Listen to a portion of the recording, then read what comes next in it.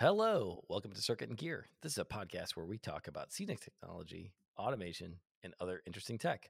I'm Gareth Connor. I'm Christian Bassey. I'm Cody Green. And I'm Mike Wade. Woo, Mike, good to have you back, man. It's great to be back. It's great to be back here in Rhode Island. It's been the first time in a while. In, many months. Many months. And I avoided the plague at my home. Exactly. Good COVID times. Speaking of which, Cody, you're recently recovered from some COVID, right? Yeah, I did. My last shop visit a couple weeks ago, right before the new year. I think on the train down back home, headed for Christmas. Caught the Rona. Ugh. But feeling better now. Feeling good now. Excellente. Well, tonight we've got a whole lineup of turntable talk. Welcome to Turntable Talk. Nobody does those anymore. Nobody does turntables. That's right. They're dead. They're dead. See something spin? No, thank you. Yeah, so it's been a crazy fall on turntables. And Mike, you specifically were like, hey, man, we should do an episode about turntables because we have gotten just nothing but turntables and turntable problems. And it'd be good to talk through it and talk about like some of the foibles and then also some of the ways for folks who are approaching turntable time, things to consider, I imagine, right? Like some stuff to watch out for. Yeah, just looking at the list, right? There's 8 turntables that kind of came around and almost all of them ended in tears, right? Like there were shows, but they were floating on a bed of technician and artistic tears. And yeah, it was kind of crazy. Lubricated by tears. Yeah, exactly. It's not on the drive wheel. Yeah, just not the drive wheel. Oh no. Yeah, it's so it's it was definitely a crazy fall. And I think like this summer we kind of talked about, we had touched on the idea of like, what did we think the fall was going to be? And I was like, I think there's going to be a lot of people who are coming back and there's going to be a lot of trouble. And I didn't expect it was going to be so much trouble with turntables, but here we are. So it's kind of crazy to see how many people were using turntables and how many people were bumping into very similar, well, maybe not very similar, but certainly like adjacent challenges, if not the same ones. Yeah, some themes have emerged, right? A couple themes, maybe a theme or two. Couple. Yeah. Positioning, wheel tension. Right. Yeah. Like the classics. The classics. Yeah. Yeah. So I think, just to jump into it, I think the last episode or episode before, Christian talked about that big giant donut.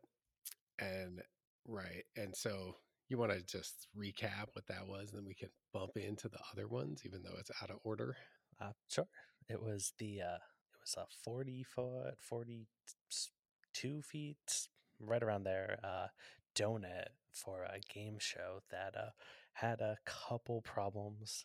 It it had difficulty keeping position, so running over the seams in the turntable, it would lose position, so it would lose counts, and it had trouble remembering where it was at, so it had to constantly be updating its position. So telling it where it was at was kind of the big one, and then also had to add a second motor and overspeed it to be able to get it to move fast enough because it was big and heavy. Two great tastes that go great together.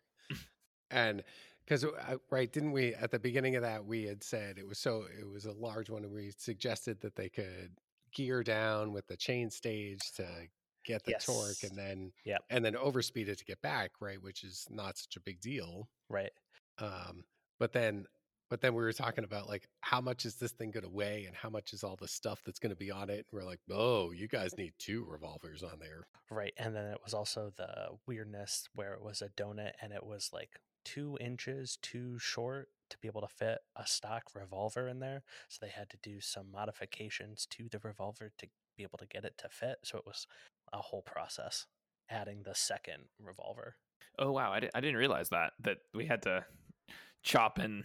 Yeah, they had to cut down the fan and turn down the shaft on the encoder, or not on the encoder, but on the motor to get it to Mm. fit. And yeah, it wasn't a simple drop in. No. And those were V1s, yeah. Yeah. Yes. Yeah. Yeah, I'm pretty sure I called you, Mike, when I was there, and I was like, I don't want to tell them they need a second one, but I think they need a second one, but because they're going to need to do all this work to it to get it to fit. Yeah, and I think that kind of went with like, oh yeah, we need a second one, and I picked up the phone and called. Yeah. It's like, you guys need to get a second one in there. Potentially consult 3. Yeah, do you have a third one? Yeah. Right, but I mean, I think just, to kind of get back to like the meat of it, right? We were trying to position off of what turned out to be a pretty rough drive edge. There's some pretty big gaps between the panels. Yeah, the seams weren't in the same weren't in plane with each other, and so there was some big bumps that it would go over at high speed. Yeah, that was excellent. I think I just came across a picture that you pinged me of the drive wheel with like big giant chunks ripped out of it. There was also that, yeah. So poor drive edge, a hard drive edge, a hard thing to encode off of, not enough power, not fast enough. Yeah. So that's quite a few problems. And I think kind of the big 3, right, Mike? Yeah. Yes. I mean, it was, you kind of nailed every single one of them, right? Is like, we're like, start talking about it. And I think in the shop, when you went out there for the shop setup, you guys got it running pretty well. And then they dropped the bomb that it was like, 8,000 or 9,000 pounds worth of equipment going on top of it. Right. Well, and they didn't quite have an exact number because it's hard to know. Yeah. So, 8 or 9 or 15,000, who knows? But right. Yeah. It's a multiple of 8. It's a multiple of 8. We just don't know how many. 8, 10. Yes. But then, then Christian, in the end, you guys had to do a couple things just to kind of get through the show, right? To like get there. Yeah. Like you touched on a couple of it, like the positioning, but there were some other things too, right? Right. So we were able to, in the shop, we were able to run it with the board on position air on. But then once we actually got in the space and all the actual weight was on it, we found out we had to turn that off pretty quickly because it couldn't get up to speed with it on. Yeah, right. Like, can't we tune that out? Absolutely not.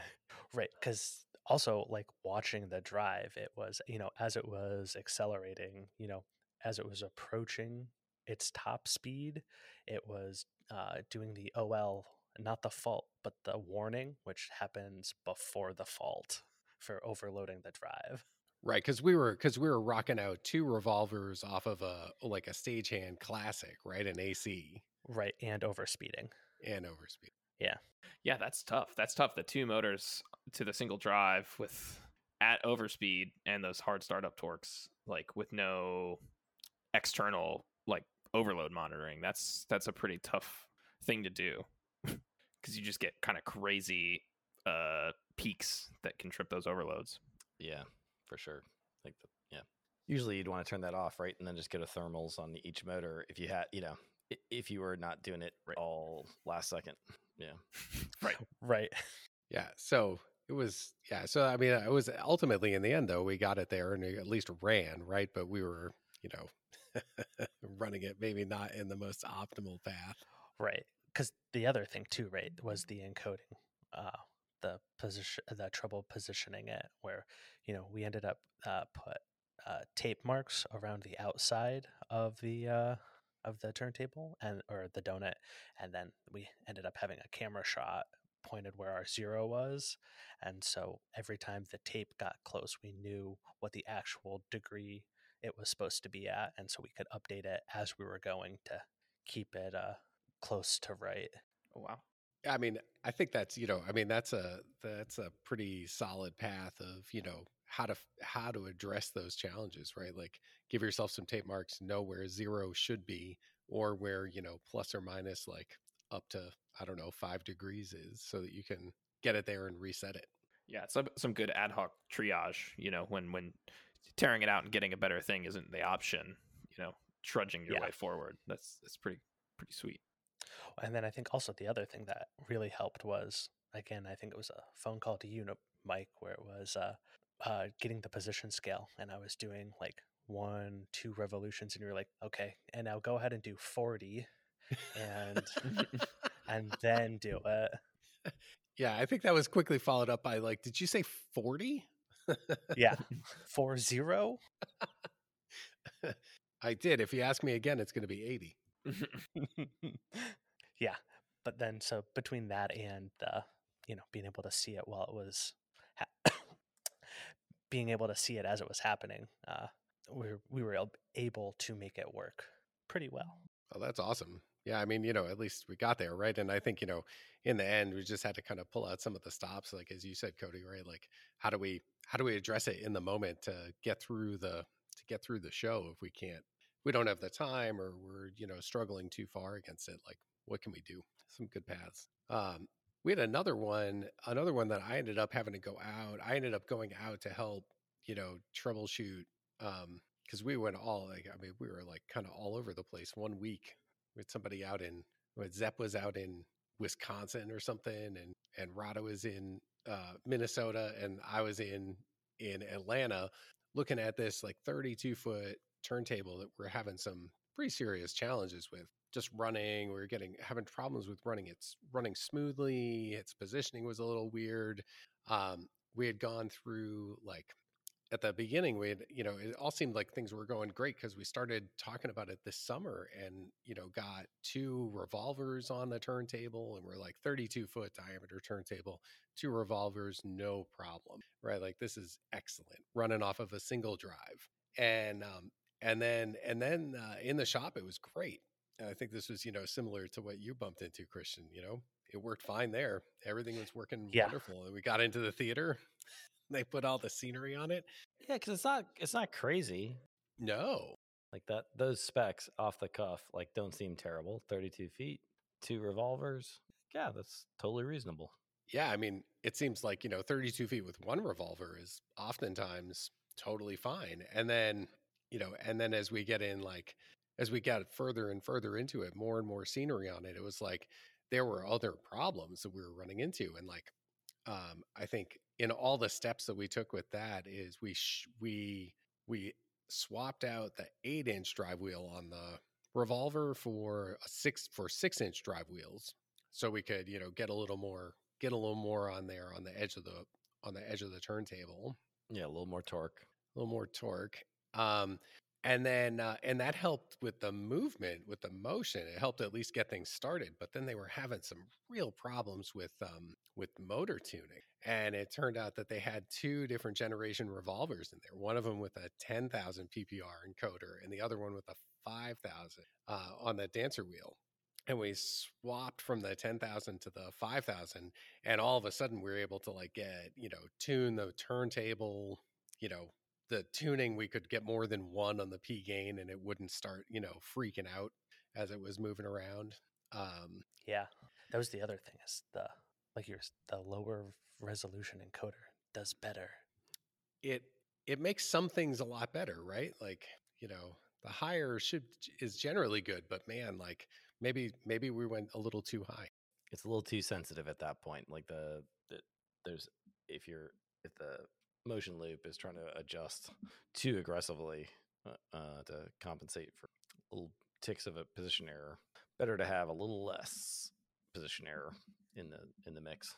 Yeah, it's like a little unintuitive, but it makes sense, like when it's blown up on that large scale of a 32-foot diameter turntable, of really how many counts and how much can that motor really be adjusted to try and affect any sort of change.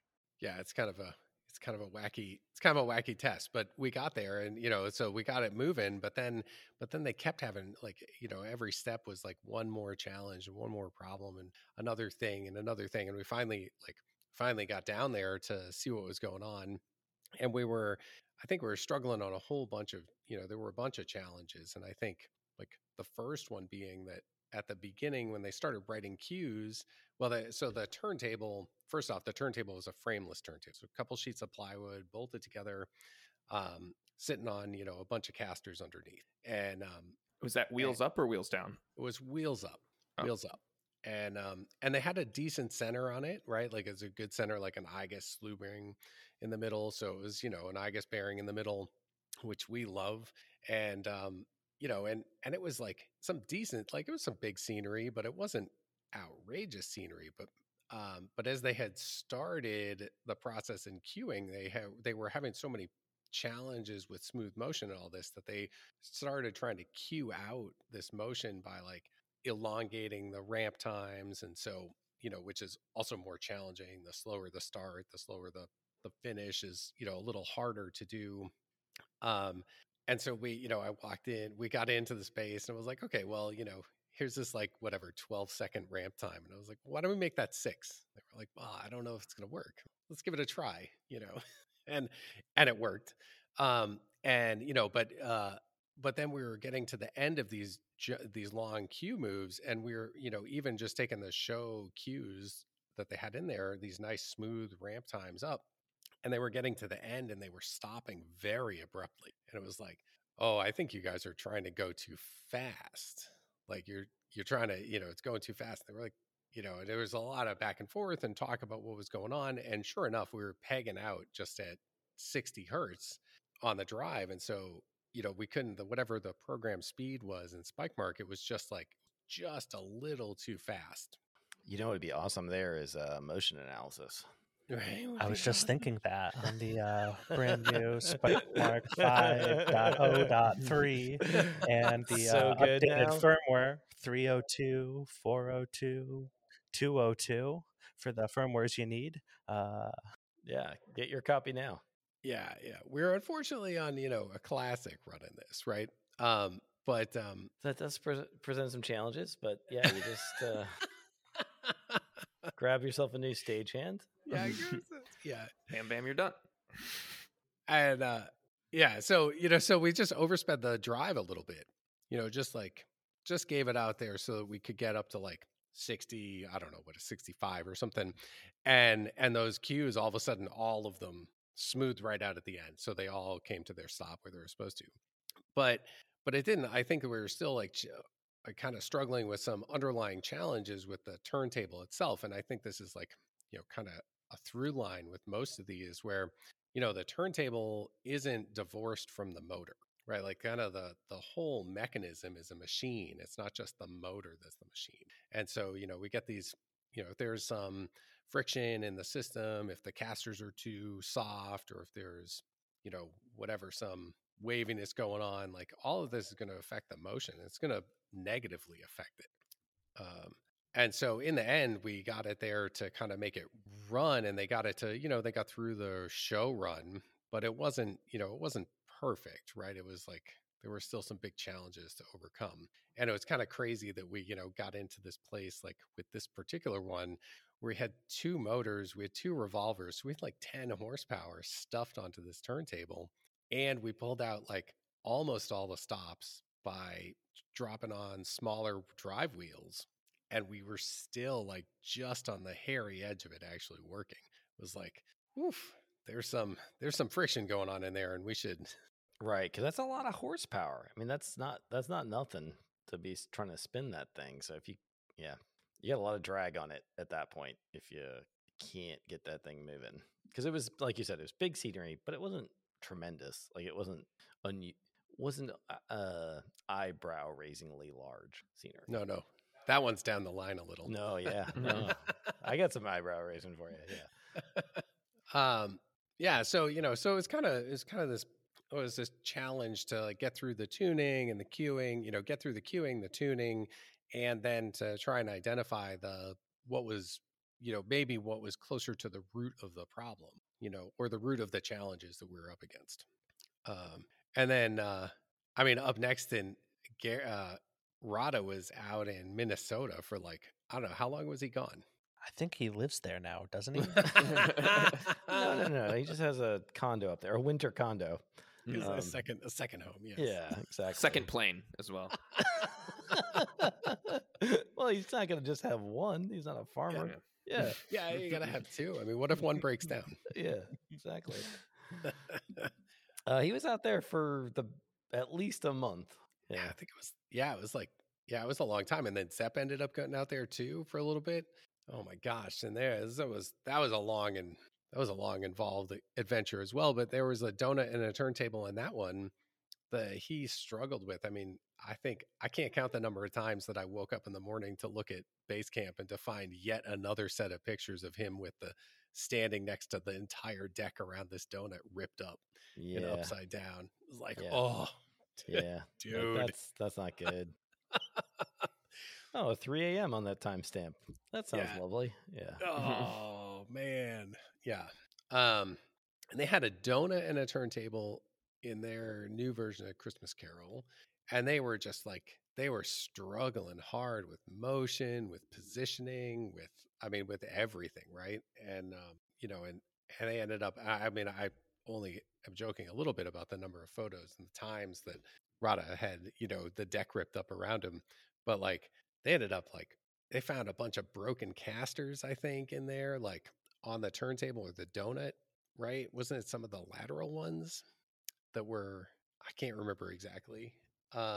But they, none of the like all of these all of these busted things and like this giant donut and this giant turntable turned out to, really have a negative impact on the positioning and the motion and the tuning for these things, which, just got like, which I think brought around to, Rada ripping the turntable up, like every other night trying to find the next broken thing, right?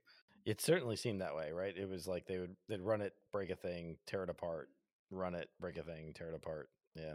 They were playing whack-a-mole with problems. Yeah. Yeah. It was like make this thing stronger, fix this thing, and you'll find where the next thing breaks. Yeah. It was rough. And then at some point we learned that, right, they had tied together the donut. They had physically tied together the donut and the turntable. Yeah, that was pretty tough, right? Like, and unfortunately, that didn't kind of filter back to the home office until pretty late in the game, and because they have the donut and they have the turntable and they have a cue where there's a piece of scenery that's straddling the two, and they'd actually pinned between the two, and the donut and turntable. I mean, they're doing a grouped move, but they would fight a little bit at the beginning, and if there was no give in that connection, they would fault. And it's like, oh, Jesus, maybe don't do that. Like you just need this to visually look like it's together. And these two machines are not super precise. So maybe like pin it only on the ring or pin it only on the turntable. And then it's got wheels anyway. So let the other things slip past a little bit. And you're not talking about much, like an eighth of an inch here and there of just letting it skitter past, and it wouldn't affect the aesthetic at all, and then it would just let the machine relax a little bit. Seems to me. Right. Don't have competing control loops trying to like force themselves into. Right. Which obviously, like at some point you may have to do that if you're doing something that really needs to sync like that. But here's a situation where it's like, well, you don't really need it. I mean, you're like aesthetically synced. It doesn't. Mm-hmm. There is no mechanical benefit to have these things being tied together like that. It's like you just want it to look like they're moving as one turntable. That's fine. We can make it look like it moves as one turntable without actually rigidly fixing them together. Yeah. I think a few years ago, like just a little tangent on turntables, right? I was somewhere with we had two revolvers at the Drury Lane, I think. And that was like, we had two revolvers, we had group motion, and all we were successfully doing was just like grinding down the drive wheels because the two revolvers had slightly different position scales and they were going at slightly different speeds because they, like each encoder was doing different things. And those didn't work either. And that's when we ended up twofering them onto a stagehand, and then everything was great. Kind of like, like doing those two, trying to get two machines running together is just, on the turntable. I wouldn't sell it short. Like if you're really trying to take one of those friction wheels and make it a little bit smaller, it's not the worst way to do it. So big, like belt sanders, actually. Yeah, because we had grip tape on the end and everything. Yeah, exactly. Spindle. Yeah. But because ultimately, like they are still two independent loops, and so like group motion is really just sending two independent loops down to two independent controllers and trying to keep them on track. And if they are really tightly tuned, that's going to work out. But like revolvers are never really tightly tuned. I mean, you got a dancer wheel, bounce it around on a some sort of sweep on the edge of a turntable, and it's not. These are not like both driving a precise ball screw actuator. It's not that kind of a machine. What are you talking about? Well, I mean, some of them are obviously, yeah. The ones where they've actually taken a ball screw and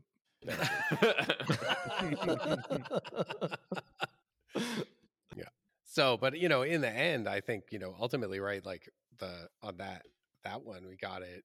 We got everything after a bunch of mechanical work to make that donut, to get that donut and the turntable spinning freer and better.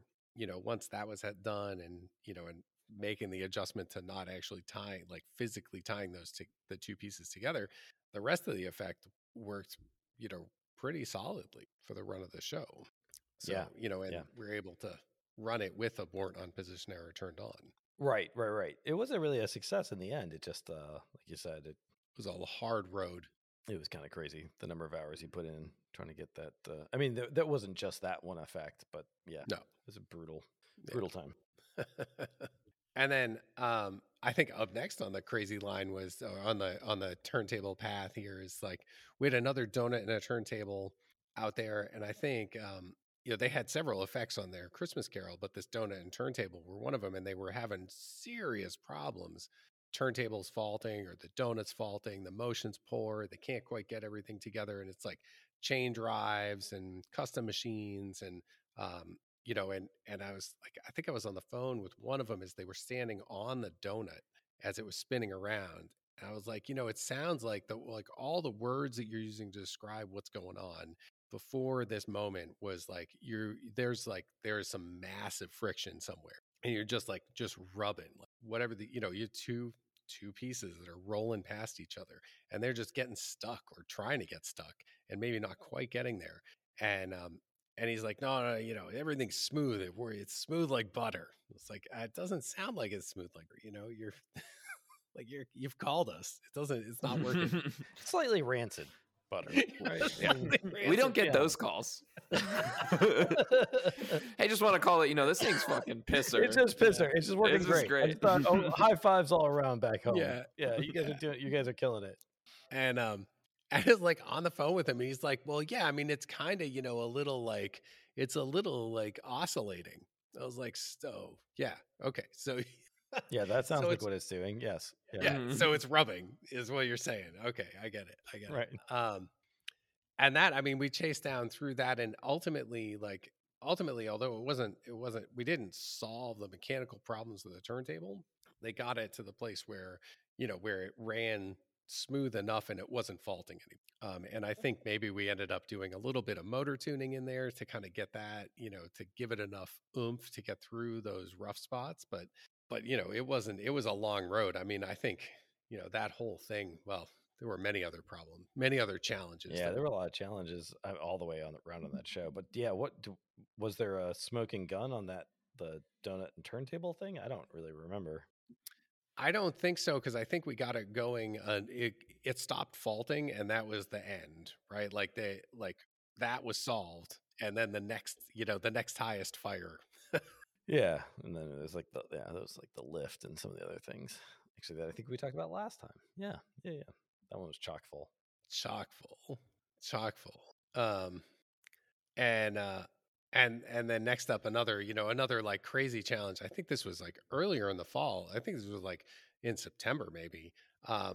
There was somebody who has a revolver down in North Carolina, and then we were chasing every problem and they were like maybe stagehand card problems, and then we finally got to the turntable problems, and there was like every possible problem that you could imagine, right? Like the center was maybe not super great, the drive wheel was slipping everywhere, the encoder, the positioning was just abominable. It was like getting to it wasn't getting where it needed to be. There were tuning problems. I think we ended up in the end, right? We got to the point where it's like we spent hours and hours and hours, like a day and a half or 2 days of total hours trying to troubleshoot this on the phone. And I finally just reached the end and was like, we can't do this anymore. We need to send somebody down there. Right. But luckily it was North Carolina, and we asked Jack Miller to stop by.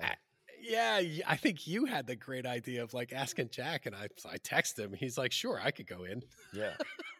Like we happen to know somebody who's pretty darn good with automation and turntables, who's pretty much right next door. Maybe he could come in and take a look. Yeah. Yeah, and I think it was like, so I think he kind of stepped into the pile of poop with the stagehand problems, whatever the card issues were. But then he was there, so it was like we FedExed them a new card.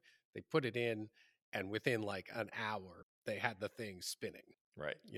It was like maybe it was 2 hours, but still, it was like whatever number of hours it was, we weren't on the phone anymore. Yeah. And he helped them like fix up some of the mechanical things and take a look at Yeah, like I think that was huge, right? Like just actually having somebody in the space to look at the pieces to say like, oh, maybe this next thing. Yeah, and somebody who happens to be like an automation legend, right? Like it's like here's a guy who's been doing it for longer than I've been alive. He could probably help you get a turntable around. Yeah. Yes. Yeah, and sure enough, he could. Yeah. And yep, absolutely. And it was then he did it up. Yep. Check. Yeah. Yep. Yeah.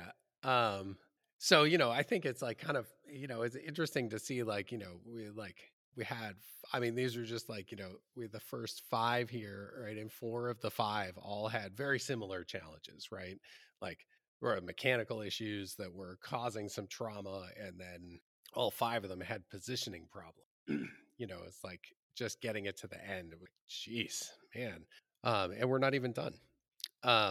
We had somebody else call that I picked up in, I don't know, like October, and they were like, "Hey, I have this revolver. Who the hell are you? Like, what?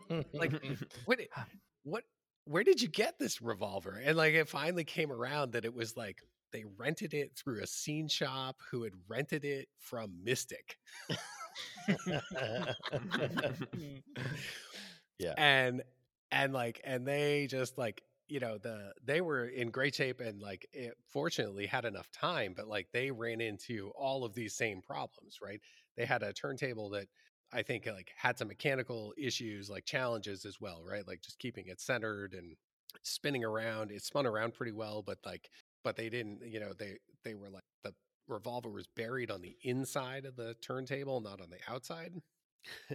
And so we finally get through all these things. Like, I think this guy called or emailed and was like, "Hey, I'm trying to run a cue, but it's just faulting immediately. And I don't I can jog it." And thank God he had a board on position turned on, because he didn't have a fucking encoder. Because they hadn't sent the encoder with it. It spins faster that way. What's the extra wheel for? That little red one, I don't think it's going to move at all. Yeah, look at that shaft. It's very small.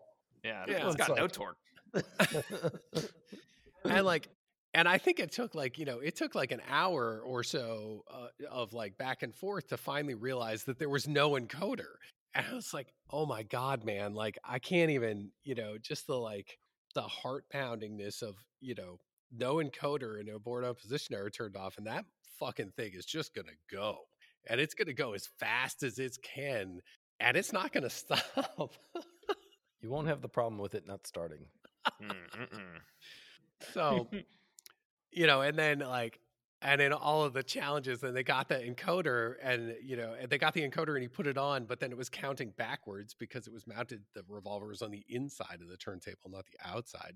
That doesn't make sense. Inside versus outside doesn't make sense, right? Oh yeah. Well, I don't know what they did, but Mystic, maybe it was just wired backwards. Maybe they had done something. Maybe it got installed upside down. Yeah, because I think within similar time frame, I had taken a phone, or I'd taken a text from Nick, was subbing in up there at Mystic, and he was like rewiring encoders because he was finding that the polarity was all cockamamie, which honestly could just be because back in 2006 when I built those things that I screwed it up. It's not necessarily anything they did there too, but I think there was some specificity between encoder and revolver on those motor phase and encoder phase. Oh yeah. Well, whatever it turned out to be, also, fortunately, not only did they send the encoder, but they sent what they called, or what was labeled, the magic cable.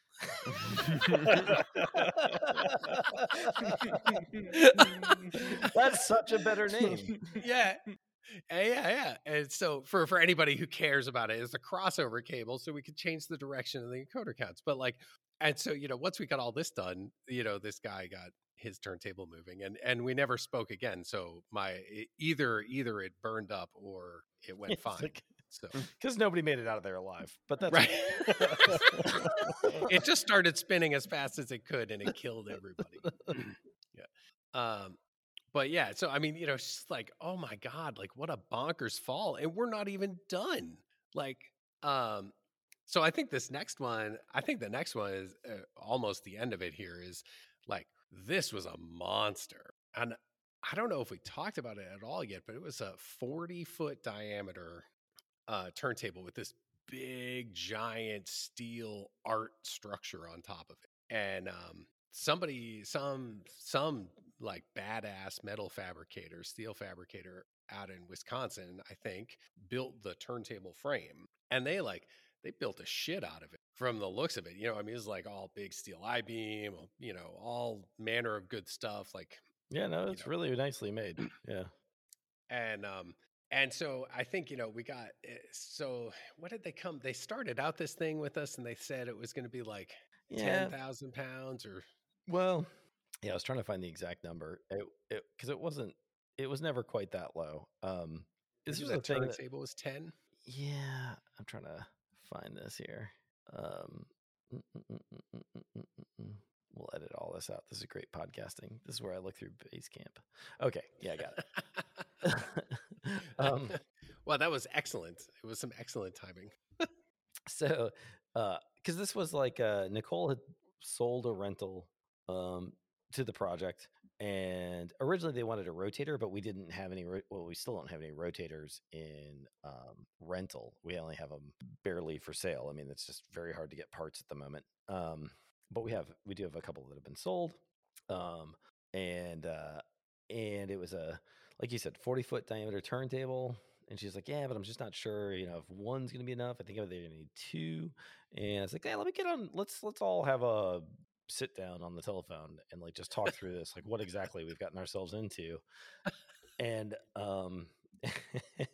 and the initial estimate was 22,000 pounds. And I'm like, I'm sorry, you broke up a little bit there. Did you say 22,000 pounds? Like, yeah. And it needs to spin slow. I'm like, oh, spinning slow is not going to be hard. It's not going to spin at all. Not with what we got. Yeah, exactly. It's like glacial. Like you're going to be able to measure this in ice ages, how slowly this thing turns.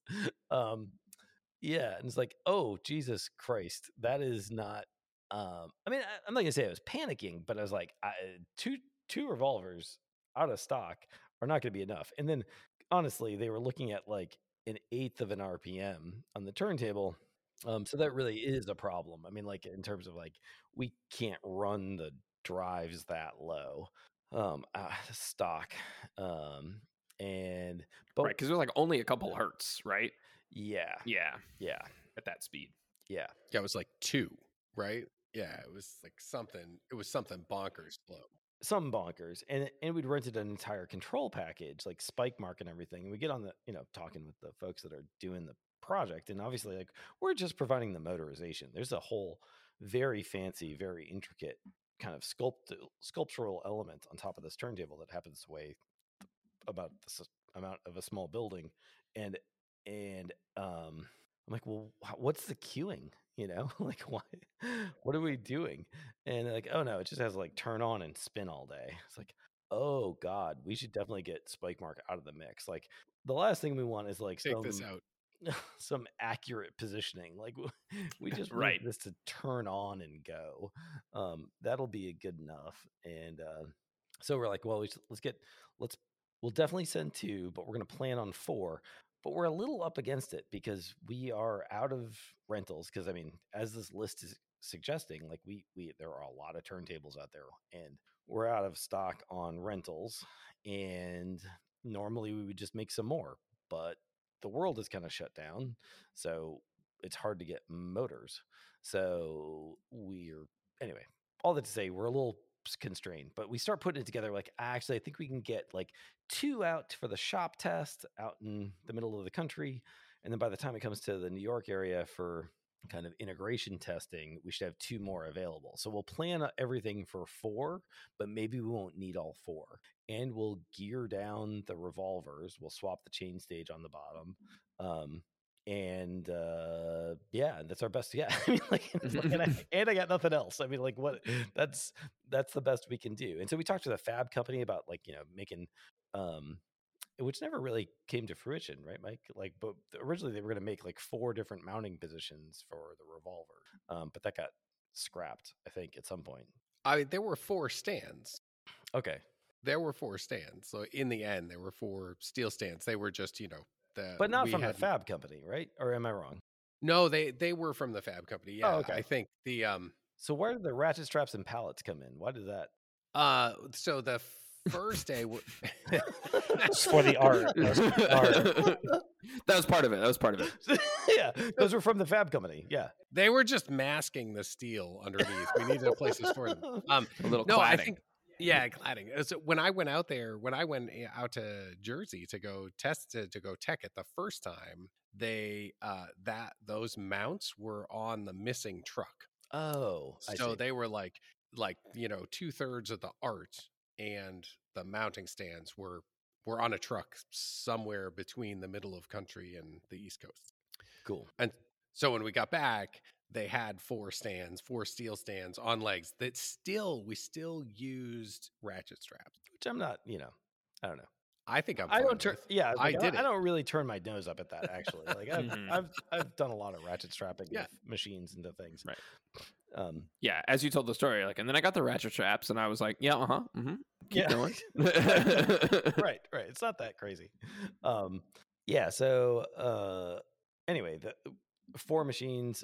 We went to 2-to-1ing, and then but the bigger thing, at least from the outtake of that first output from that first meeting, was like, definitely don't want to do spike mark control.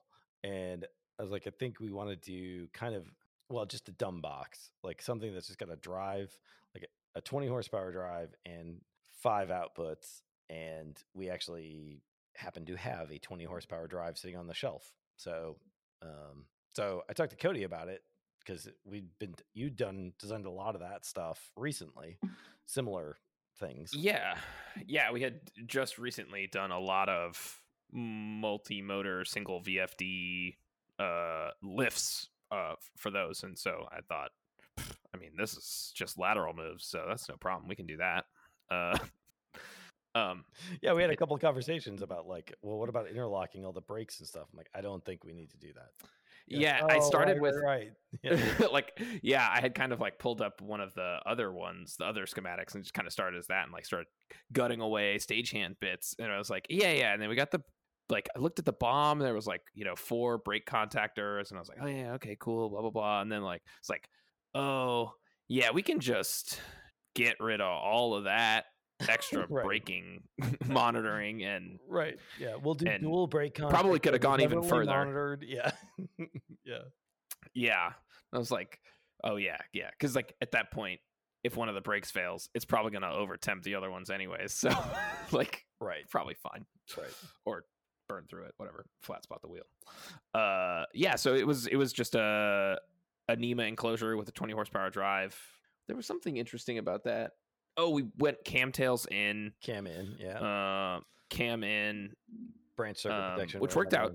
Right on there. Which is nice. Yep. So you didn't have to have anything else. You could just like come right into the thing with your tails and not have to have another distro or something upstream. Right. We did need cam turnarounds. Well, well, I mean, obvi. Yeah. Totally.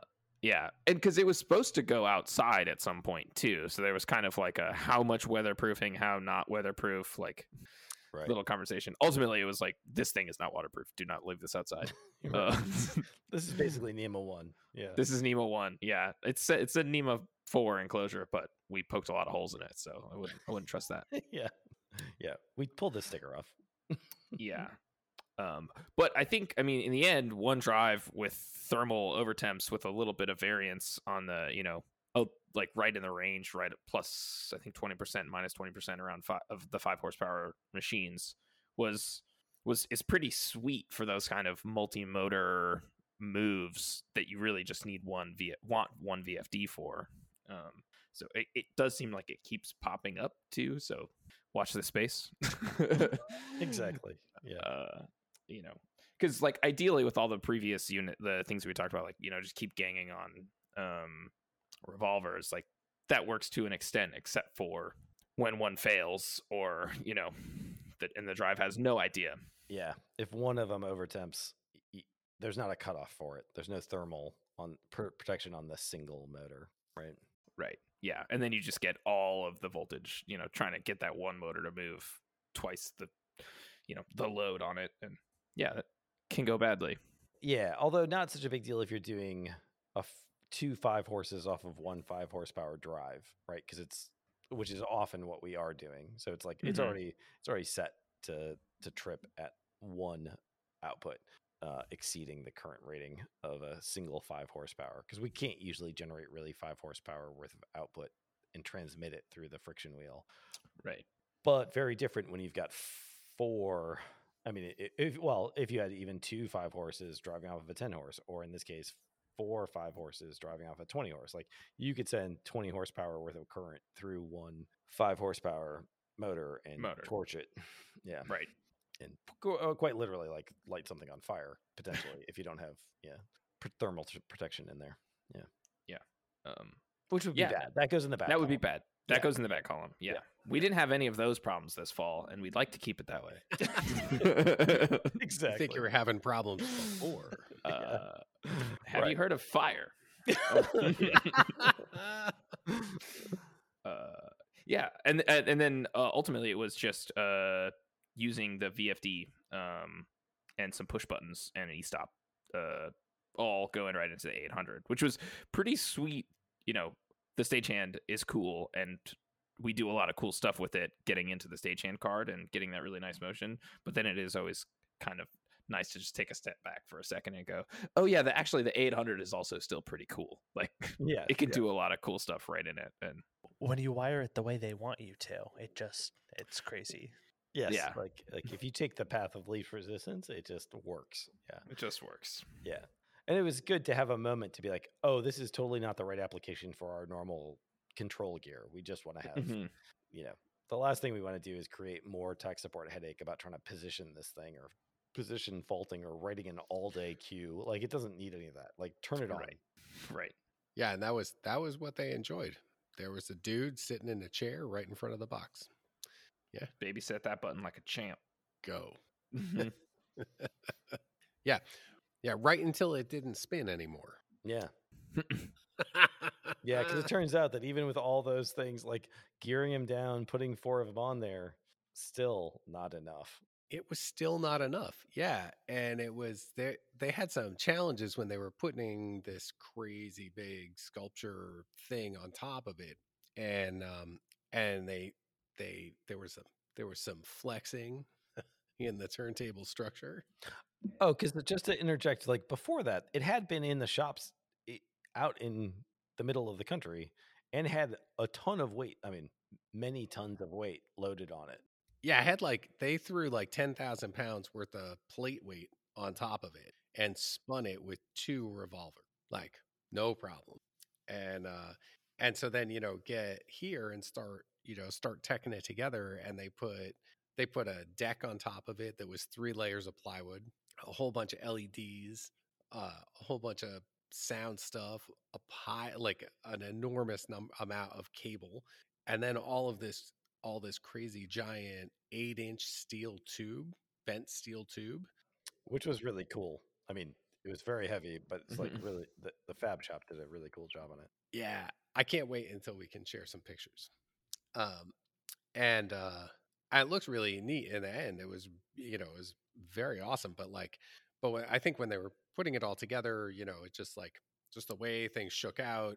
something got bent, and then they ended up having to do so like at the outer drive edge, not where the revolvers were, but at the first set of casters inside the edge, that plate just got bent. And so we were watching this, we were watching this thing spin around, and it was like basically every time it got to some casters, it was rising up and sinking back down again, like an inch and a half up and down.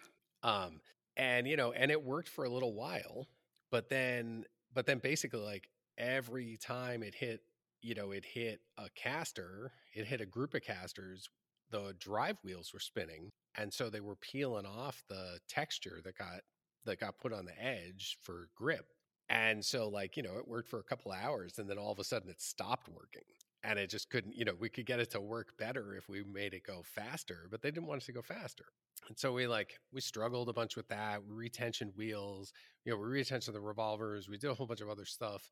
And then we got it to work again. And then the following day, I think it was the second day that I went out there, it just completely fucking stopped. Like it just wouldn't get past one position. And I was like, wow, this isn't great.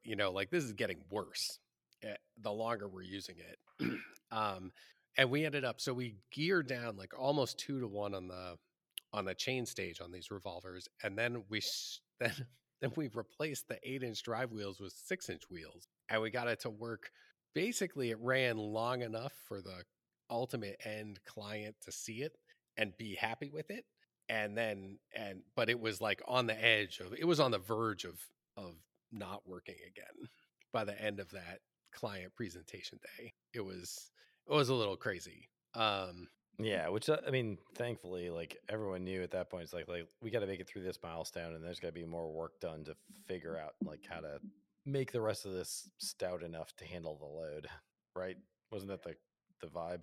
Yeah, that was totally the vibe. And there were a lot of comments and questions about like being concerned again on this one about being concerned about the caster noise. And so like, why would they use, some like big steel wheels or something?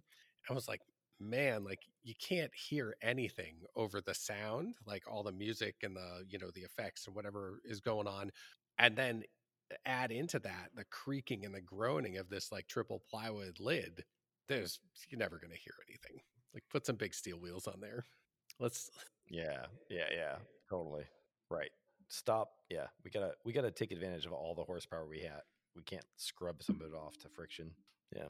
Yeah, and so, but I think it's going to be coming back around at some point after they do some work to it. So I think we might end up, I think the intention is to do some work to the turntable and then set the whole thing back up again. And before they take it out for its, public debut. So, and yeah, I mean, like they put all the artwork got put on it. We're in this like big giant old warehouse, and they had cranes inside, and it was some serious shit going on to put it all together. The thing looks beautiful though. I mean, it is a really stunning piece. Yeah, but yeah, very, very custom. Very custom. A lot of lights, a lot of sound, a lot of scenery, a lot of fancy high end finish stuff. It was cool. Yeah, and there was some question even after the fact. I mean, they started with wanting a rotator, which thank God that didn't go that way, because that definitely would not have worked. No, and you've got nothing. You can't put a second one on, with a center drive machine like that. But even after the fact, there was a brief conversation of like, hey, would it have been better to center drive? And it's like it's so terrifying to me to put that much torque in the center of a thing. It's like, yeah, you could design a machine to produce it, but like, what then? What do you start ripping apart? Right. Like that, you put 20 horsepower in the center, we could make it work. You put 50 horsepower in the center, it'll definitely, something will move. Yeah. The spider underneath, right? Like, yeah. Just, yeah. I mean, it reminds me, I don't know, I may have told the story on the podcast previously, so forgive me if I have, but Adrian and I once were out back in his shop for stage machines, and we were testing he had a hydraulic center drive turntable for I think it was for a Lincoln car show. And so we had like a Navigator up on the, an SUV up on the turntable, and it was center drive, wheels up, 3 layers of plywood, frameless turntable, sitting on the asphalt, and we're testing it. Oh, I smell where this is going. We've been bouncing it around and things were looking good, whatever. And then we try to run a cue and it kind of hesitates for a second. And then it was the turntable was totally stationary, but there was a ton of noise that something was definitely moving. And there was like a whizzing sound by our feet. And you start to feel shit rubbing against your ankles. And you realize, like, oh my God, the spider is moving. And it's just like the navigator is totally stationary and the spider is winding itself up and sucking the HPU in by the hoses. Oh God. As it's going. Like, you stop. So yeah, something's gonna move. And sometimes it'll be the piece. Yeah. it may be the piece. Yeah, it may be. Yeah. Maybe not. Yeah. I think I think that we have gotten past the idea of a center drive at least. So now, Yeah. No, it was a short conversation, but I mean, everyone totally understood the point. But it's just like sometimes, it's like, yes, we all want it to move, but the problem is not like where we put the power. The problem is why does it take so much power? And there is the downside of friction drive stuff is always that it can slip, but sometimes the upside of the friction drive is that it can slip. Yeah. Yeah, and so you're not like Yeah. just destroying teeth on gears or doing something else really catastrophic. It's like it just slips a little bit. Yeah. Well, and just also like on a troubleshooting path of doing this the second time, it's like, cool. Now we know what the problems are with the friction drive on the outside and how to fix it. And then to pick the solution that's like, and let's go for the sea of unknown of driving it from the Yes, center. exactly. Yes. I think there might be a more measured approach. Right. Yeah. It's like the typical, like first step in troubleshooting is only change one thing, right? It's like, Right. like, now let's throw all that out and start over. You're like, oh boy. Yeah. Now we don't know what's going to, be awful. Something, surely. But it's always something. Yes. It's never like, that's pisser. Yeah.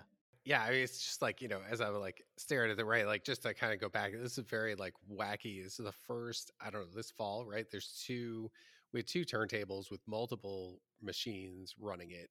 And both of those turntables, we did like we pulled on that giant monster turntable, we pulled all the tricks out of our sleeve on that one, right? Like we 2-to-1 the gear stage, we put in a smaller drive wheel. There was nothing else to do. We did 4. Yeah. And we only had that 20 horsepower drive lying around because of like of another time we were ganging motors together when we were doing the Mamma Mia lift years ago, right? We were trying to do dual 10s and we're like, wasn't sure if we were going to do grouped motion or one Right. drive. Yeah. Well, thank goodness we made that decision then. Yeah. Now it's into a thing that makes money. Yeah. It's interesting now. I mean, this is kind of an aside, but like looking at those sorts of effects, I feel like within the past year or so, we've for turntables and for lifts, we just keep ganging motors together, and I think the comfort level, like at least from our team internally, has grown a lot too. So it's kind of cool. Yeah. It's definitely becoming more of a common solution, right? Mm-hmm. Yeah. When we hit the 5 horsepower limit and we're like, this is not enough horsepower, but we can just add more motors. Yeah. Right. Yeah.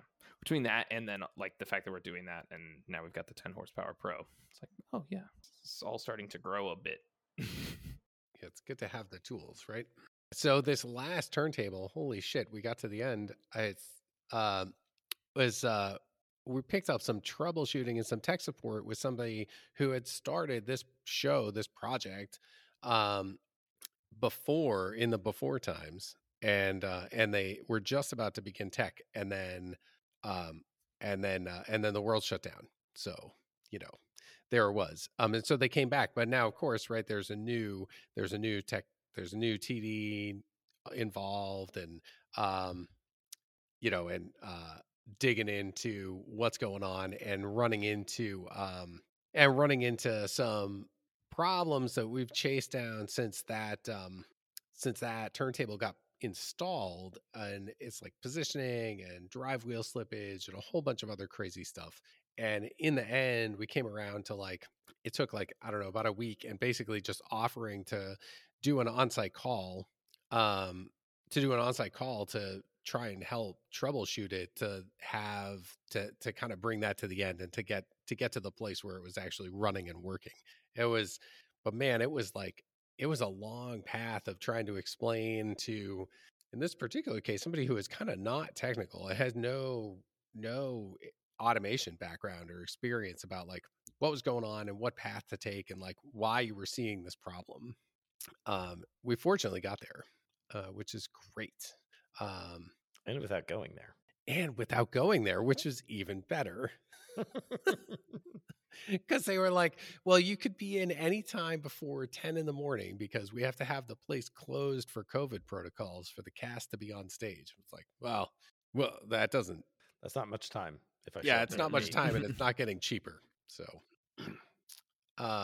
so anyway, it's been a long fall of chaos and kind of, seeing big challenges with turntables. I mean, with a lot of things, but turntables have been definitely present in my field of view, and seeing how the kind of the through line of like what is going on with these problems. And it's like, it may not be the machine, it may be that we're struggling with some turntables that were just built insufficiently or poorly, or maybe not the greatest choices on wheels, or we've got the installation of some turntable that was built by a TD some years ago, that TD is no longer there, but they're still putting it in and using it, but running into these like installation issues that are basically kind of coming back to cause a lot of headaches and stop tech and delay openings. And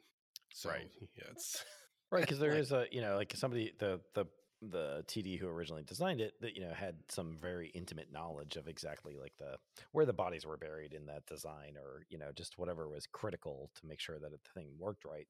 And if, as they move on, if that's not handed down, or just not kind of ingrained in the next TD taking up the mantle, it's like it's harder. I mean, it's totally frustrating for the end user, right? Where they're like, I don't know, we used this turntable for 5 years and it was fine. It's like, yeah, but the revolver hasn't changed in 5 years either. So what, right. They're not that we're trying to slough off onto the customer about it at all. It's, everyone's just trying to get the show working, but you're like, yeah, but something is different. And I don't think it's the machine. Right. It's not the motor.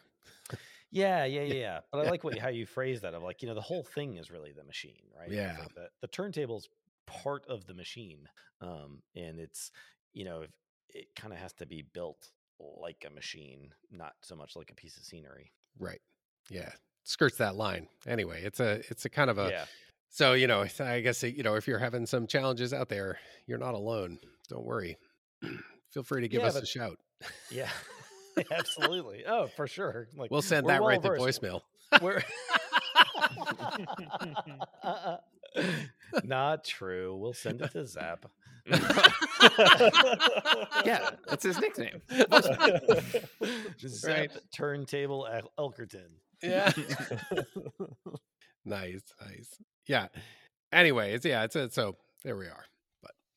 Well, I think all this is kind of interesting because, like, it's on the backdrop too of we just wrapped up Product Summit, right? Our first annual Product Summit, where we got together and we really hashed through some ideas about what are the things we want to work on for the coming year. And I think of it personally, I thought it was great. Like, it was really illuminating to have, it's basically design and sales getting together and talking about like how we're gonna tackle what's the next challenge, what's the next opportunity, which is kind of two sides of the same coin, right? It's like, where do we see customers having needs, and is there an opportunity for us to fill that need?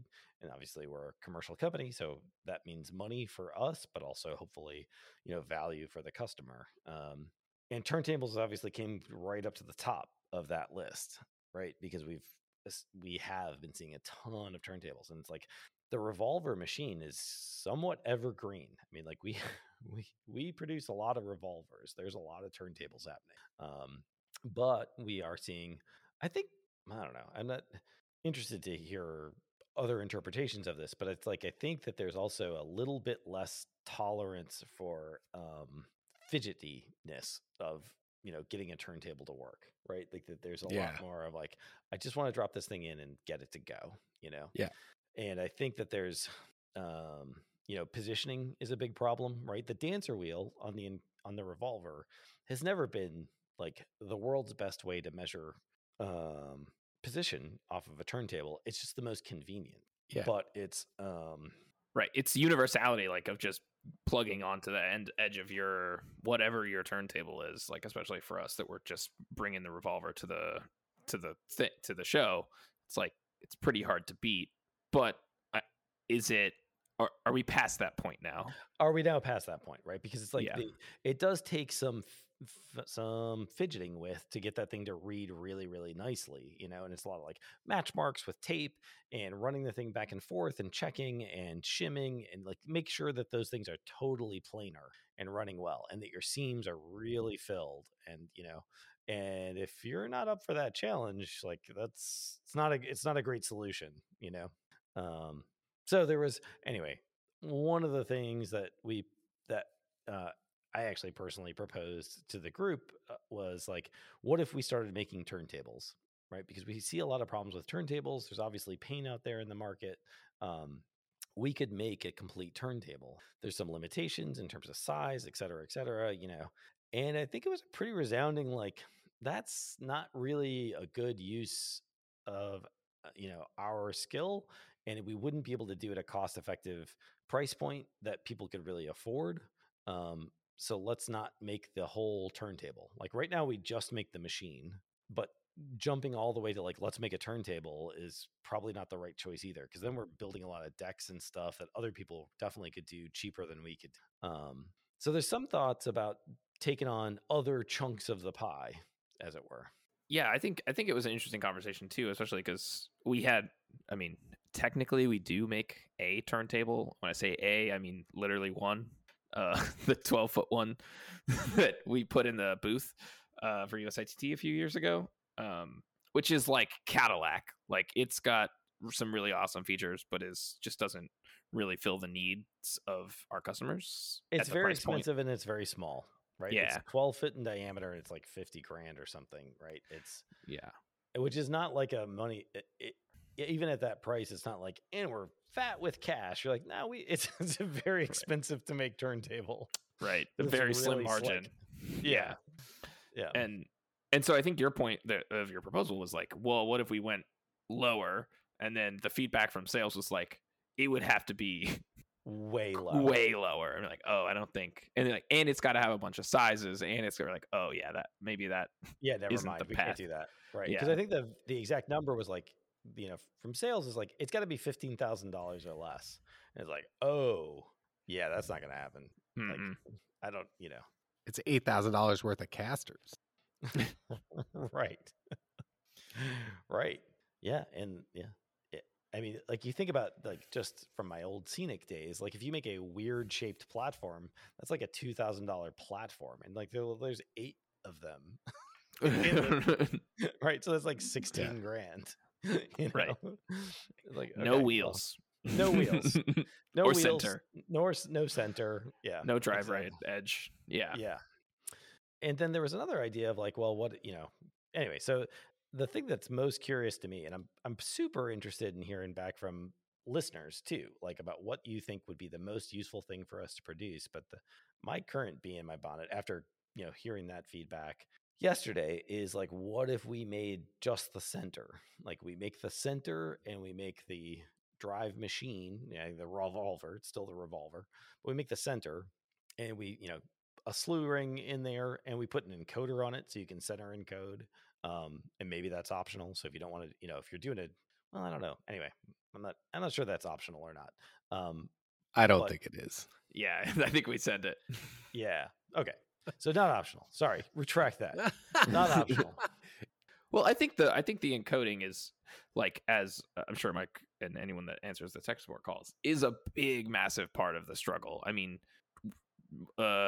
wheel engagement and making sure that you're actually spinning the turntable, but like even once that's working, like getting that counting well and the dancer wheel not messing up, I feel like is a lot of the problem. Yeah. No, that's Currently. fair. I guess I was, yeah. No, that's fair. I was thinking like if you didn't, if you were already satisfied with your encoding solution, maybe you didn't need that. But maybe but that's, yeah, never mind. Not that. Scratch that. Take it away. So put an encoder in there, and then there's still all the crap between, right? Like you've still got I think the spider is really important. I think the decks are really important. I think the drive edge is really important, but they're all made of materials that most scene shops can handle fine. It's like wood, steel, wheels. Like it's not that much stuff that you really need like a machine builder to make for you. But then I think the interesting point there is like, okay, but we still need to help with that because there are people who are struggling with those things. So what if we instead kind of came up with a reference design and then gave that away of like, here is the construction prints for we just do a single size, and it's up to you to shrink it to fit or whatever. But if we did like a 20-foot turntable, here's the reference design for a 20-foot turntable. Here's how you could build your spider. Here's how you integrate that with our pivot. Here's how you integrate that with a revolver. And you can adapt this as you see fit. Or if this fits your need exactly, you could just use it, And I don't know. That's my like today's thinking of how do we do this? How do we address all things? Like we're trying to get something that solves all of these problems and is like a commercially viable product. And like, I don't, if the turntable is not the thing, could it just be the center? And then we provide the information about how you do the rest of it. Mm-hmm. I think it's an interesting approach. I would be interested to hear from folks like if we design this turntable and we say this is how we think you should make the turntable, some folks will just be like, that's awesome, give me that DWG, I'd like to make that, and they'll click print and make it in their scene shop. But I'm kind of curious if they're like, cool, will you make that for us? Why we wouldn't. But yeah, I mean, I think probably for all the same reasons that we wouldn't when we were, it's like because it's probably too expensive. Yeah, like us doing it is probably not the right thing.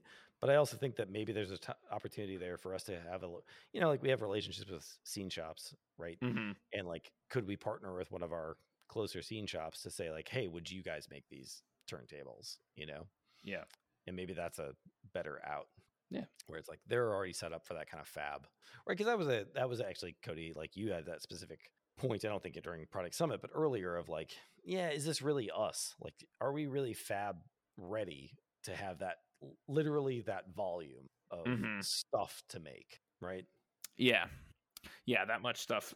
Yeah, I don't know. No, that was part of our conversations about it because I feel like I've found myself on both sides of when you were like, I think we should make a turntable, and I was like, I don't know, and now I'm like, I don't know if we should make a turntable, and I'm like, I don't know. So I mean, maybe I'm just a skeptic at heart, but Connor, I just think you're wrong. Whatever side you're on, you're just kind of wrong, a little wrong. I just think you're very persuasive, and then I'm like stuck. I'm like, oh no, he was right, I'm wrong, and then you're like, you changed gears on me. I'm like, wait, what? You convinced me. What the hell, Connor? I just took the feedback. I was like, I think we should build turntables. Everyone's like, that's a fucking terrible idea. I'm like, okay, I guess that's a terrible idea. Sounds good. I was wrong. Yeah. But I do think there's maybe some, I mean, because you were saying, like, obviously from your days at Hudson, right? Like, you guys made a ton of turntables. Big ones. Yeah. Big ones with rings and centers and 120-foot ring. And yeah, lots of turntables, big and small. And yeah, it's no small feat to do it. I mean, they are very good at doing it. But they're tooled up to do it, like 2 to 3 guys on benders, like bending the rings, and then like the most badass welders like welding these frames for days and days and days and days, and then crews of 4 to 6 folks setting it up. And so it's like, yeah, it's pretty to make a good one and to make it and do it well. It's like it's not I mean, those had like pretty specific like touring or quick load ins and lots of for Broadway and other pretty large scale events. So it is a bit on a different level, but it's still quite a bit to do it and do it well. Right. Yeah. So maybe we shouldn't make them. Nice. Yeah, if there's one thing I hate doing is doing it well. So I don't think I want to sign up for that. Mhm. Yeah. So anyway, if anyone else out there, I mean, I think everyone else on this podcast has already heard me fucking ad nauseum talk about turntables, so I'll shut up about it. But if anyone out there listening is like, what would be really cool is if you guys could make X for the turntable, or if you like the sound of this idea and you're just like, that sounds awesome, make a pivot, give us some drawings. If that sounds good to you, it would be great to hear any feedback from the world, because these things are, it's always hard to know. It's hard to know what should we make. Who knows? Maybe nothing. Probably not nothing. That's gonna be hard. But No, yeah. Yeah. I won't agree with you on that one. I don't know. Have you heard my whole pitch? Let me get a. All right, let me grab another beer. Let me get you some whiskey. Nothing. It's the new something. Yeah. Or the new something is nothing. Maybe that's I it. can't Yeah. wait to put my end of day. What did I work on today? I designed nothing, Nothing. as instructed. As instructed. Exactly. Part of the new ethos. Yeah. All right, that was my turntable rant. I don't know, Mike. Do you have any thoughts on that? You're just you didn't really have any thoughts on it during Product Summit either. You're like, clamming up. Well, I think that, I mean, I think to do it well and to have enough of a breadth of sizes and and abilities, like I think I agree, it isn't really in our wheelhouse. Although I mean, I would like to do it. I think it would be cool if we did it. I just don't know that that's actually the right thing. And to your point of the center, like that's something that Pete and I had talked about several times about, like, could we make a center? Could we make a piece? Could we make these, components that we sell? And I think the center, I think having the center with the encoder is killer. And I think that would be great. And I hadn't, until you mentioned it, I hadn't really given the consideration to, like, making a design that is fully fleshed out and say, like, here it is. But I think that's also I think that's an excellent approach to kind of help help folks who are maybe struggling with what it is and how to build it and how to build it successfully. So, I like the idea of the components. I think that's more of, what we can do, like the center specifically. And, and offering up the idea of a design, what is this design? I think that's pretty awesome. I think the center's cool. I'm also interested about the encoding from the center, which I'm sure as we get into design and things like that, of just, I mean, similar, it's just resolution woes and, up to, 30-foot turntables or 20-foot turntables with the encoder at the center. If we're going to get weird lash slop, how we decide to do it, I think is going to be pretty important to make it easy to deploy, a reasonable size, and also good resolution output. But I think it would be a pretty badass product. Yeah. Well, maybe we'll find out. Maybe not. Maybe it will. Who knows? Cool. Looks like we got some other miscellaneous tech stuff. Oh yeah, I guess I think last we spoke was pre-holiday season. I think Christian and I both were on the camera hunt. Me a little hotter. Christian had more. No, he knew what he wanted. He was just waiting. Yep. I didn't know what I wanted. Well, I kind of didn't know what I wanted. Yeah, but you kind of did. I kind of did. So what did you end up with? and- Then? What did you end up with? I think a day after we recorded the last podcast, I ordered the Sony A7C. Nice. And yeah, and it is awesome. It is badass. It is my first mirrorless camera. It's my first full frame camera. Nice. Yeah, and it's sweet. Yeah, and then because you were also up in the shop at that time, so I even got to see it in person. It's It was pretty awesome. It's pretty badass. Like, yeah, so I got it with the 50mm 1.8, and then the next day after I got it, after playing with that lens, or maybe same day. Maybe it was the next day. Was it? I thought it was the same day. It was probably the same day. I think it was the same day. I mean, it was that night. Oh yeah, right. Yeah. It came at like 1 p.m. and then at like 6 p.m. I was in a Best Buy. So, and I bought the 20mm 1.8. Yeah, that looked Which like is that, super. That was a nice one. Yeah. That is a pretty baller lens, and like, yeah, it's just awesome. Like on the full frame, you get the full real output out of the lens. It's pretty sweet. And then I also, well, in a funny world, I got back to New York. I went with for a walk with my girlfriend and our dog, and snapped a bunch of photos, did some like street photography stuff. We like live right on the Hudson River, so I was like taking some photos of the George Washington Bridge. I was just totally loving it, and tried to do a couple like videos of Bucket running around, and then I was like, oh man, you know what I need a gimbal. Because I got to play with Garrett's up at the shop, and I was like, that thing's badass, but it's too expensive. I that's stupid. I shouldn't get one of those.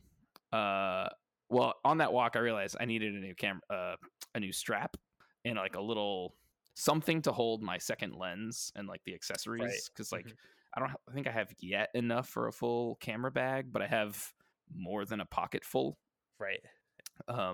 So I like went to B&H like you do. And first mistake.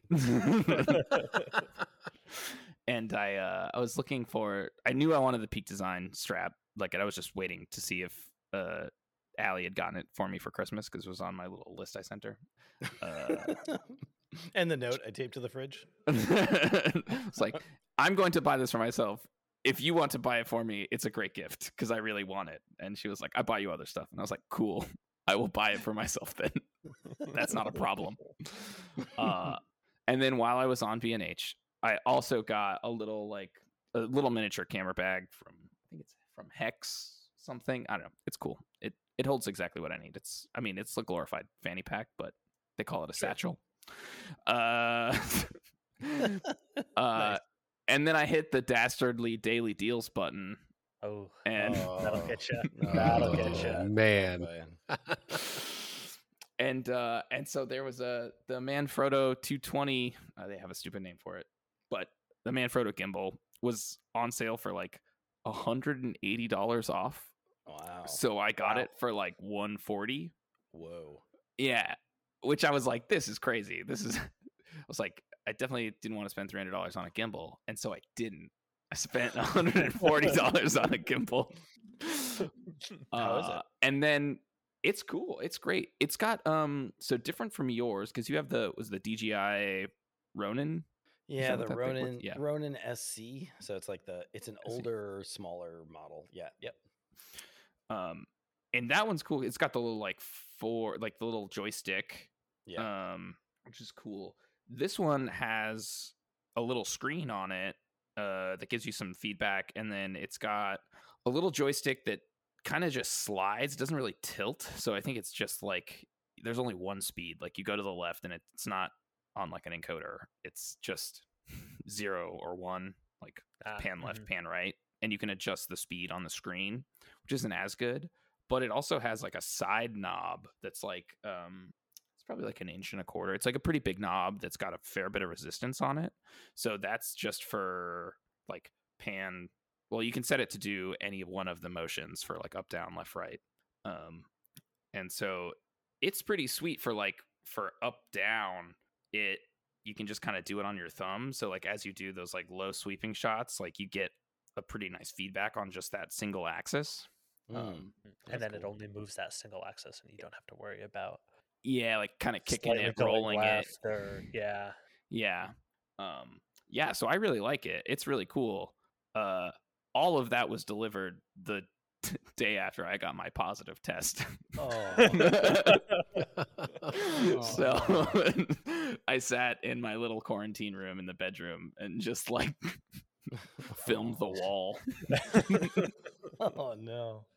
This is my perfect bag for going out with my lens. Let me take it to that side of the room. That's rough. Yeah.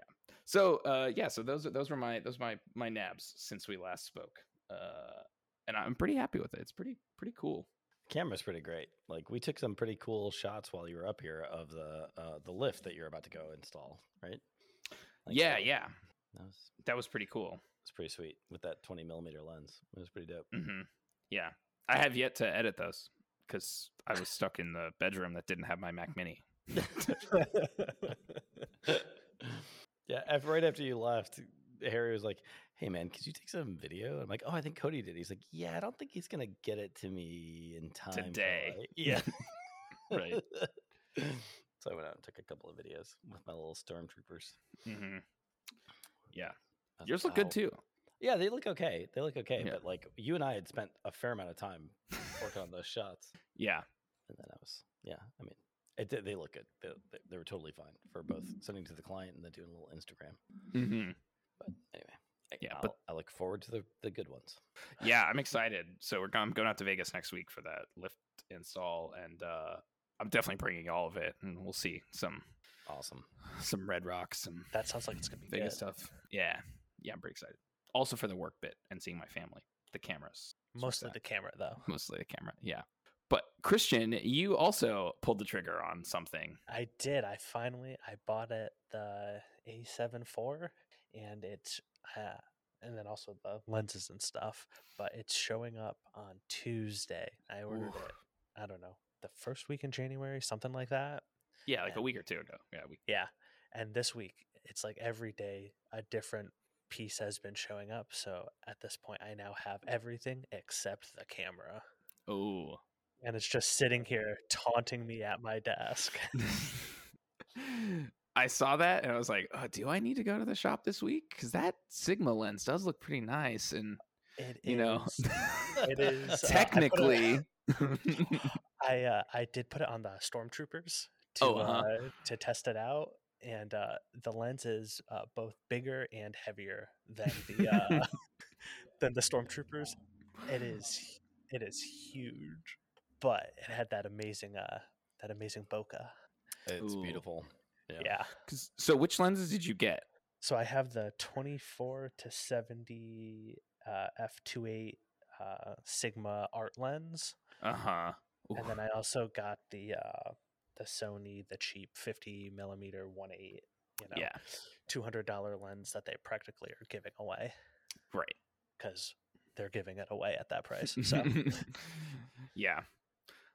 That lens, I think it surprised me. It's pretty sweet. Because I was expecting when I was going and walking around with mine to just be on the 20 the whole time. Uh-huh. And then there's a few things I wanted to get some photos of, and I threw the 50 on. I was like, oh, you know what? Like, the bokeh on it is really nice and just creamy, and like, it's just, I mean, 1.8 on the full frame is at awesome. 50 millimeters is just, it lets so much light in. It's just, it's nice. You can get pretty good shutter speeds and still bright photos. And actually, even when I was, putting the cart together and everything, I considered not doing the 50 and going with the 20 that you got, because that also looked awesome. Yeah. We were playing with it here in the shop, but that's a pretty big jump. Yeah. Price wise. Yeah. It was like an extra $600 or something. And so I was like, okay, maybe just start with the 50 and the 24 to 70, and we'll go from there. Well, because I think that's the right call too, especially with starting with that Sigma. Like, you can just kind of go like, crank it on one side. You're like, oh, I wish it was a little wider, or crank it the other way. You know what? I'm actually pretty into like portraits or something, and I want really like a true 80, or you get a pretty good range there. Yeah, and then on the crop sensor that I'm using now, I use my 18 to whatever it goes to 50, like 50 or 18 55. to 50. Yeah. Which is the 24 to 70 equivalent. So it should be pretty good. Similar to what I've kind of used to at the moment. So pretty excited for it. Yeah, that's really exciting. Those are some nice things. Do you get any other accessories? You just I mean, I got all the Peak design, like the straps and the whatnot, and the clip. You got an extra earlier, but Z battery, right? Didn't you get an extra Z battery? Oh, that's true. I did get an extra battery. And I also got the nice Anker 45-watt gallium charger and a cable to go with it. And that's nice. I mean, I can use that for lots of my things. Camera, but also my phone, my iPad. Right. Is the A7 IV? It doesn't come with like an independent charger for the battery, right? It's in the camera. Yeah, correct. Yeah, don't love it's that. like an extra $100 piece or something like that. I looked at getting the battery charger and an extra battery, and I was like, oh yeah, and I'll just get those. And then I like looked and I was like, that's like $170 or something. I was like, this is insane.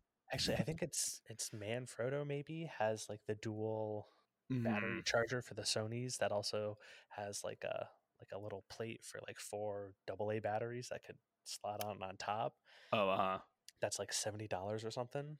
That I that was feels worth probably $70. Yeah. That's what I was thinking. I was like, I'm probably gonna get that, but I ended up buying everything through Amazon instead of B&H Mm. because Amazon had a delivery date and B&H was still just coming soon with no delivery date for the camera, Uh, and Amazon didn't have the charger. So yeah.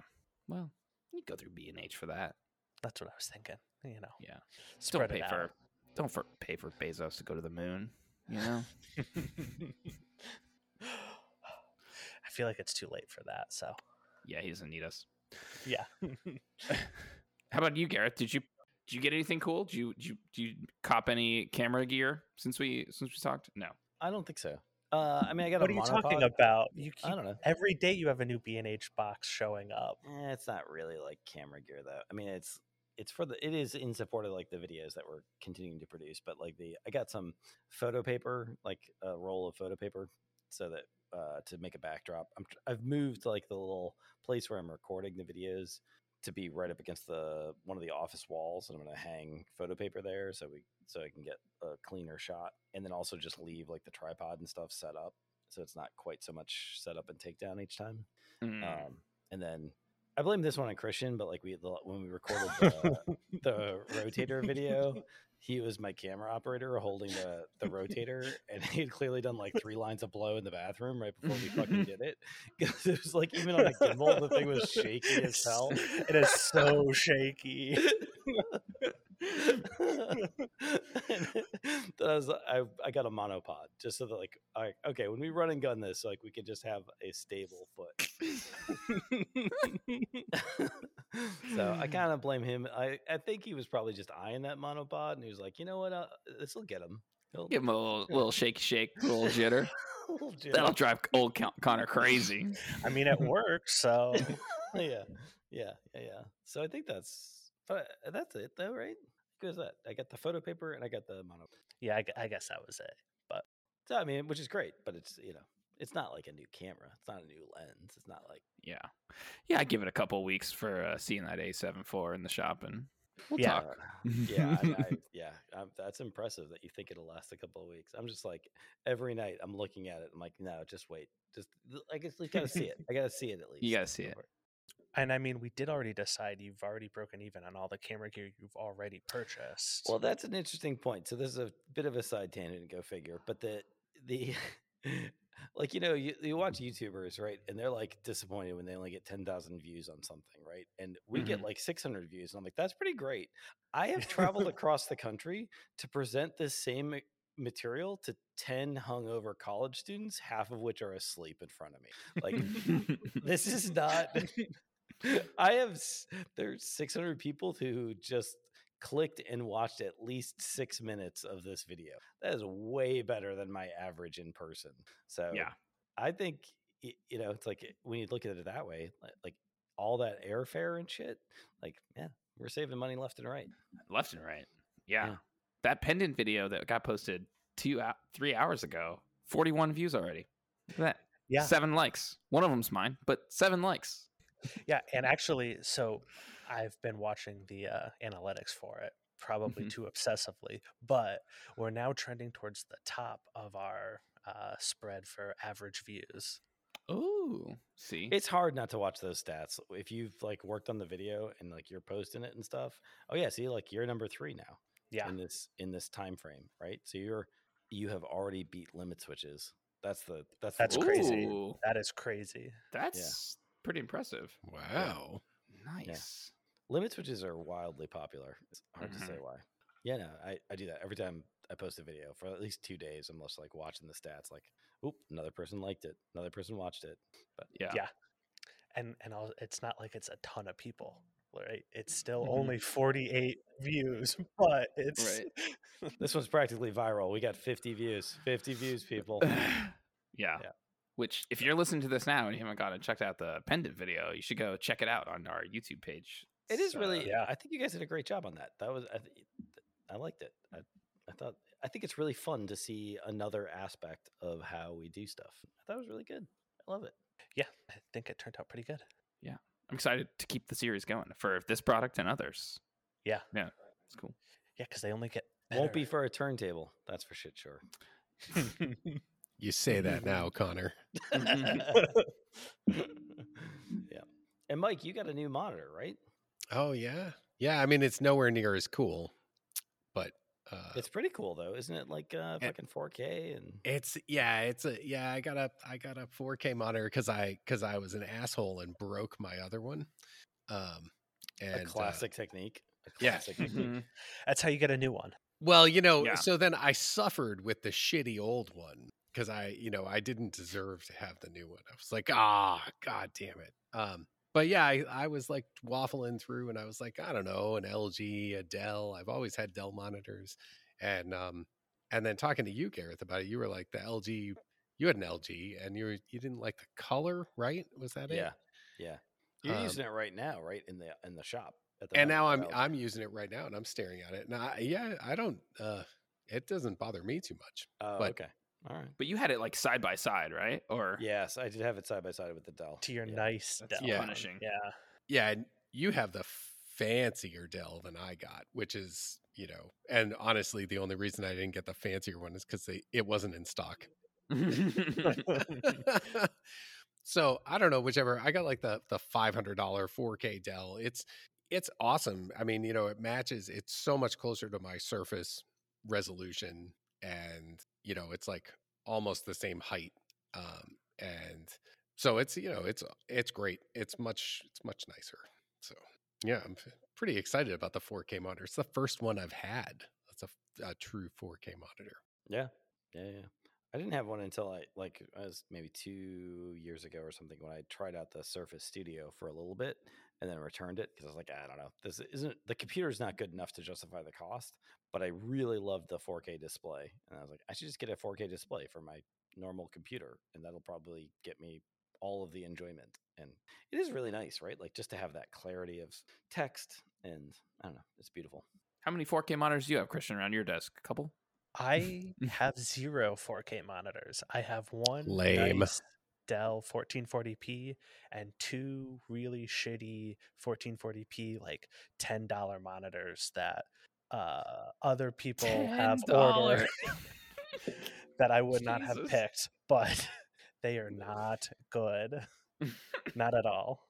Yeah, he's suffering with just the 4. Just the 4. Yeah, only 4.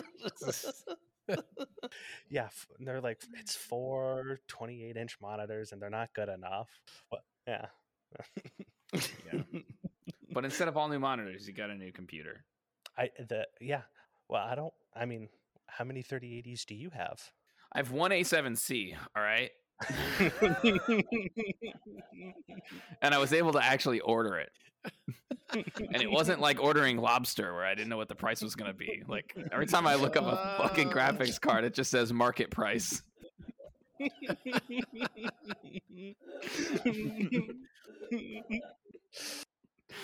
So 0. I have 0 3080s. All right, I think that wraps it up. I think that's it. Thanks everyone for listening in. We'll catch you next time. That's goodbye for me. See ya. Bye. Good night.